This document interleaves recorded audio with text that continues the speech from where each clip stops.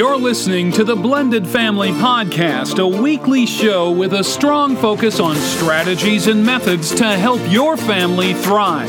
Blended families face many difficulties and challenges, which can sometimes drive families apart. The goal of this podcast is to help your blended family grow together through these challenges to create the peaceful and loving home you desire. Here is your host, Melissa. Hi, I'm so glad you're joining me here on episode 67 of the Blended Family Podcast. I have been incredibly busy with this wedding planning, which started so small and simple, but it seems to be growing. I want to thank those of you who have been writing to me, and I want to apologize for not always getting back to you as soon as I'd like. I try to stay on schedule with the weekly show, and sometimes I don't have any time left in the evening to get to all of your emails. And those of you who have gotten answers from me know that I don't send back generic answers to your questions. I put a lot of thought and care into my responses, so I don't like to rush them. So I ask you during this crazy time of my life if you could give me a little leeway. I should get to your emails within a week to 2 weeks. And if it is an emergency type situation, you can let me know, or you can try me over on Facebook. I'm a little more available there. Once this wedding is over, I think I'll calm down a little, but we've still got 3 months to go and things are just really crazy right now. Okay, so let's get right into it today. This is a pretty serious topic, and I've got lots to say about it. We are going to be talking about sex positivity, and I've decided to break it down into 2 parts for you. So today we'll talk about sex positivity in the blended family home and how to foster open communication around it. And next week we'll be discussing children and their sexual identity. If you have little ears listening, you may want to save this for later, as I will be talking about sex, nothing explicit, but still wanted to give you a little warning there. So what is sex positivity? According to Wikipedia, sex positivity is an attitude towards human sexuality that regards all consensual sexual activities as fundamentally healthy and pleasurable and encourages sexual pleasure and experimentation.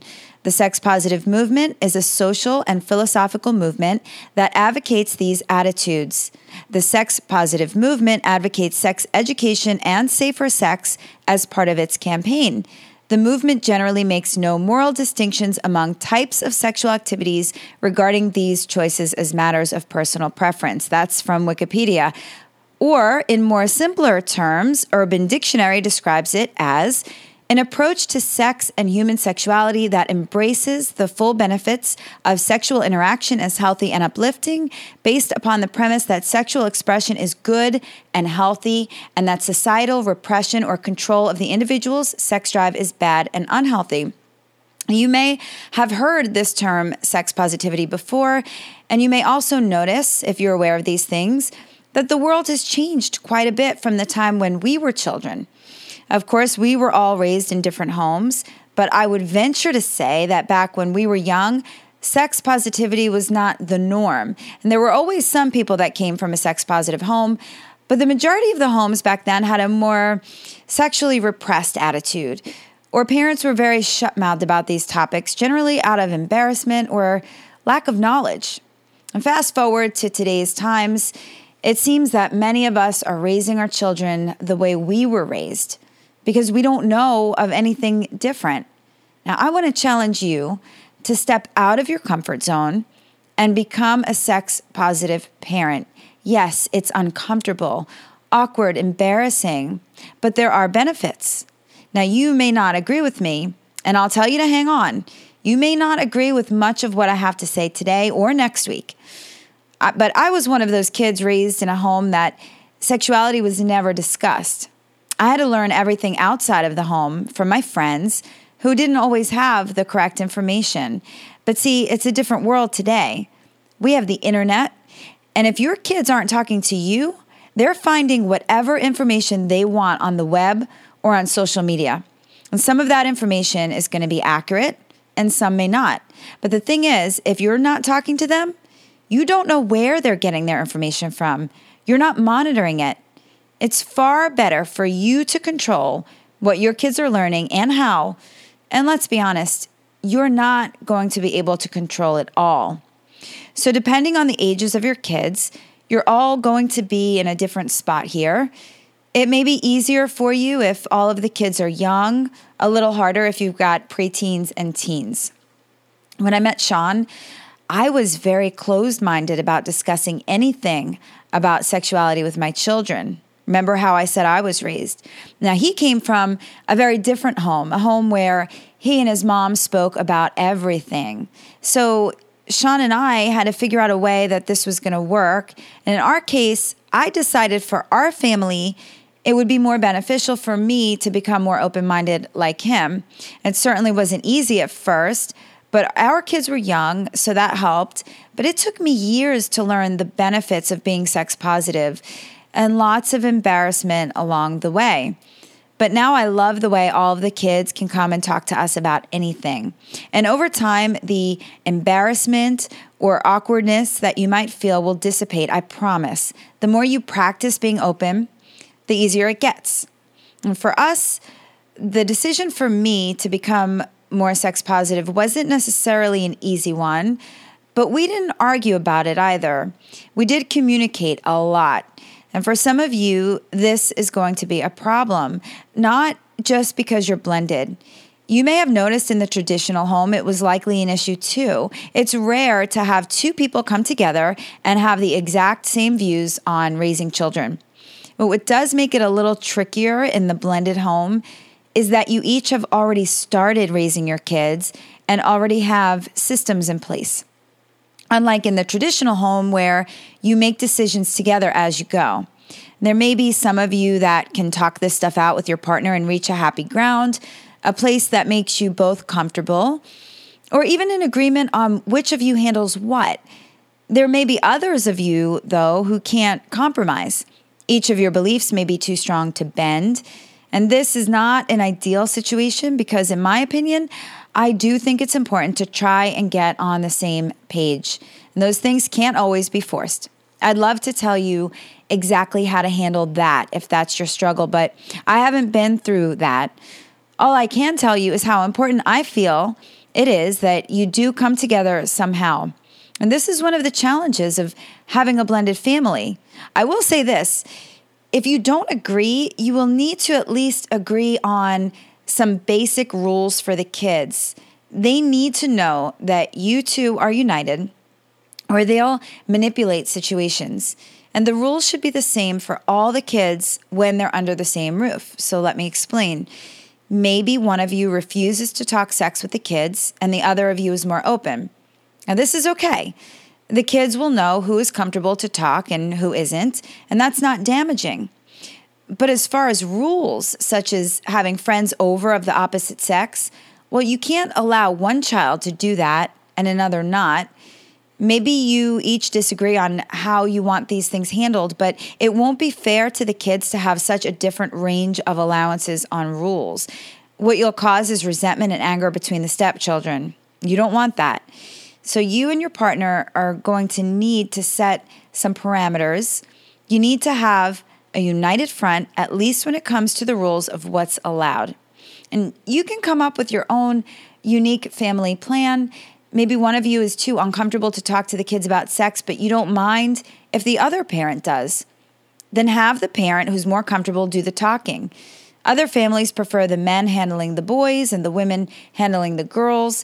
Whatever makes you both comfortable will work, but I do encourage you to at least move in the direction of being more sex positive.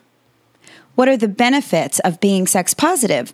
Well, let's talk about that. One benefit, as I already mentioned, is that you will be in charge of your child's sexual education. Sure, they may pick up things from other places, but ultimately, you can ensure that they're armed with the correct information. Next, your kids will come to you when they have a problem, knowing that you don't shame them and that you'll help them find a solution to whatever issue they're having. And that feels good as a parent. Wouldn't you rather your child come to you than someone else? There's no evidence that shows being a sex-positive parent causes children to engage in sexual activity before they're ready, or that they engage in unprotected sex.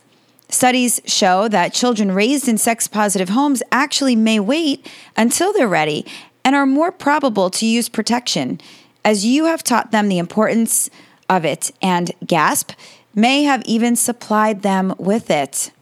And finally, children that are raised in a sex-positive home are much more likely to grow and mature into adults that have a healthy sex life. And even though you may not want to think about that right now, I think we can all agree that we want the best for our children.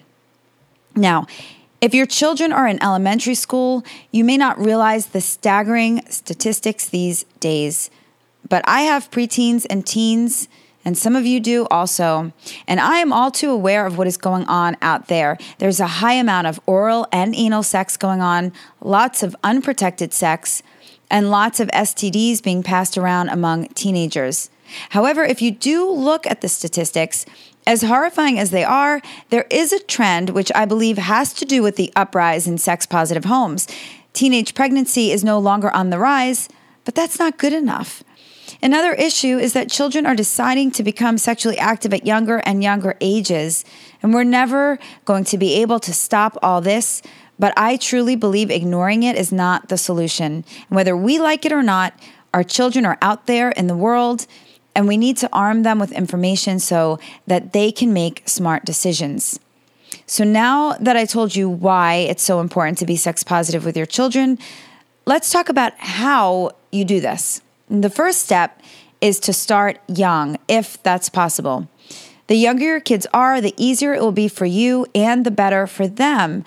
Everything is age appropriate, of course. You've got to decide when your kids are ready to hear certain information. But to start, when you have toddlers, use appropriate language for body parts. Every family has nicknames for certain body parts, but experts say it's important to use the correct terminology. Also, kids can pick up on body shaming from a very young age. So if they're running around naked and you say abruptly, "Oh, you need to get clothes on right now," that can create some shame. Or if your child is exploring their own body, instead of telling them that it's inappropriate, which causes shame, you can tell them that it's natural to do that, but it's something that should be done privately, alone in their room. And as we know, toddlers are very inquisitive and they ask lots of questions. Always provide age-appropriate answers without lying. So if a 3-year-old asks where babies come from, instead of lying and saying, "Oh, the stork brings them," you can say something more honest, like, "When two parents love each other very much, God helps them have a baby." Or even something like, "That's a question that would be hard for you to understand right now, but when you're older, we can talk about it some more." And whatever you want to say is fine, but don't lie if you can help it. And it's easier with very young kids.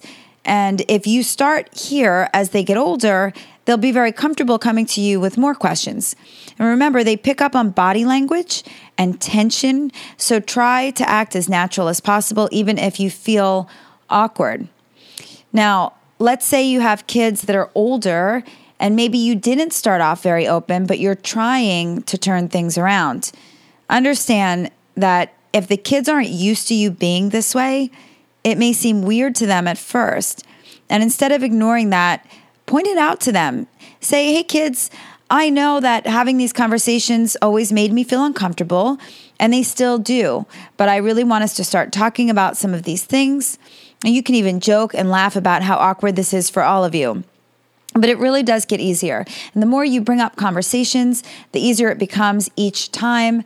And another option, if it's really hard to talk, you can get a notebook for them where they can ask questions, whatever questions they want, and you'll respond to them in the notebook. This way, there's no face-to-face embarrassment. I prefer face-to-face, but some people don't. And if this is the only way you can start a conversation, then start here. And something else you can do is present them with a book to read, something that you buy in the store, and let them know that after they read it, you can talk about it. And keep in mind that teenagers and preteens, well, they're already feeling awkward and embarrassed about their changing bodies. And the last person they want to talk about it with is their parent. So if that's the case, another tactic you can try is to bring up conversations, but relate them to another child. So for instance, if you want to talk about sex, you can say, oh, today I was watching this TV show and they were saying that children in middle school are already sexually active. Is that really true? If you make the topic about other kids, not about them, then they just might open up. So now that you're talking, what kinds of things should you discuss?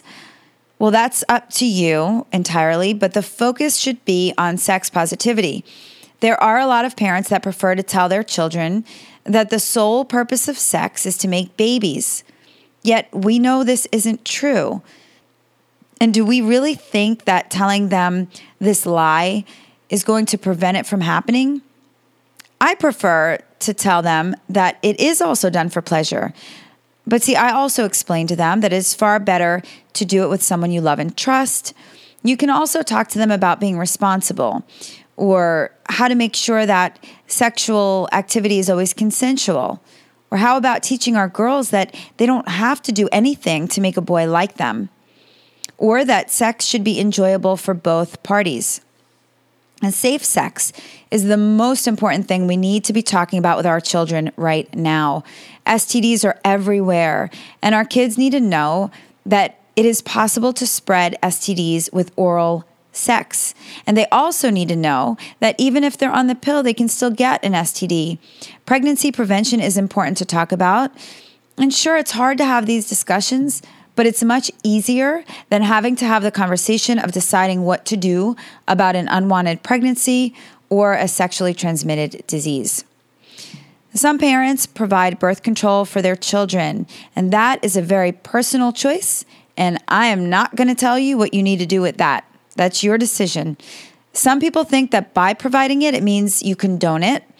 And other parents prefer for their children to have it, knowing that they are going to have sex anyway and they'd rather them be protected. Entirely your call, but it's just something that you need to think about. And I do think it is also good to talk with kids about their dating. Some parents dictate what age their kids are allowed to date at or whom they're allowed to date. Remember that even though you can put these restrictions on them, it doesn't mean they'll listen. At school, they're going to do what they want, with whom they want, and you can't control for that unless they're homeschooled. But see, once they get older and more independent, we want them to know how to make their own proper choices. And it's good to allow them to date, but watch them closely and certainly keep the lines of communication open. And if you look back to when you were young, chances are you dated some people who were not right for you, some of which your parents urged you not to date. And we need to allow our children some of that freedom too, so they can figure out life. Sure, we want to prevent broken hearts, but that's the way they learn how to pick and choose. How about doctor visits? You know, when I was a teenager, I remember I couldn't go to my parents to ask for a gynecological appointment. I had to sneak and go with my friends to Planned Parenthood. I was too embarrassed to talk to my parents about my sexual health. We don't want that for our daughters or our sons. Talk to them about these appointments and what to expect far before they even need to go. And when the time is right, take them so they don't have to go alone like I did. So this is what sex positivity looks like. Talking to our children about sex does not mean we condone it or encourage it. What it boils down to is that we want our children to know the facts, unbiased facts. We want them to make their choices based upon facts. We want them to develop a healthy attitude towards sexuality, so when they're adults, they can have healthy sexual relationships. That's why we do this. We don't do it because it's easy. No, it's far easier to ignore all of it and pretend they're not sexual beings. But we know that's not true. And if we love our children, we want what's best for them.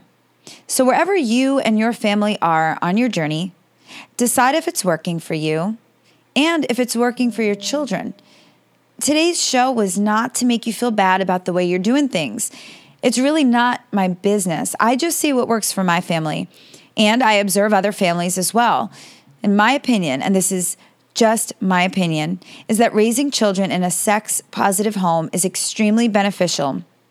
If it's not for you, that's fine. but I still encourage you to do the research. There are different ways to create sex positivity in your home, and even if you want to take baby steps, that's fine too. I hope you enjoyed this episode and maybe it gave you some insight into fostering open communication in your blended family regarding sexuality.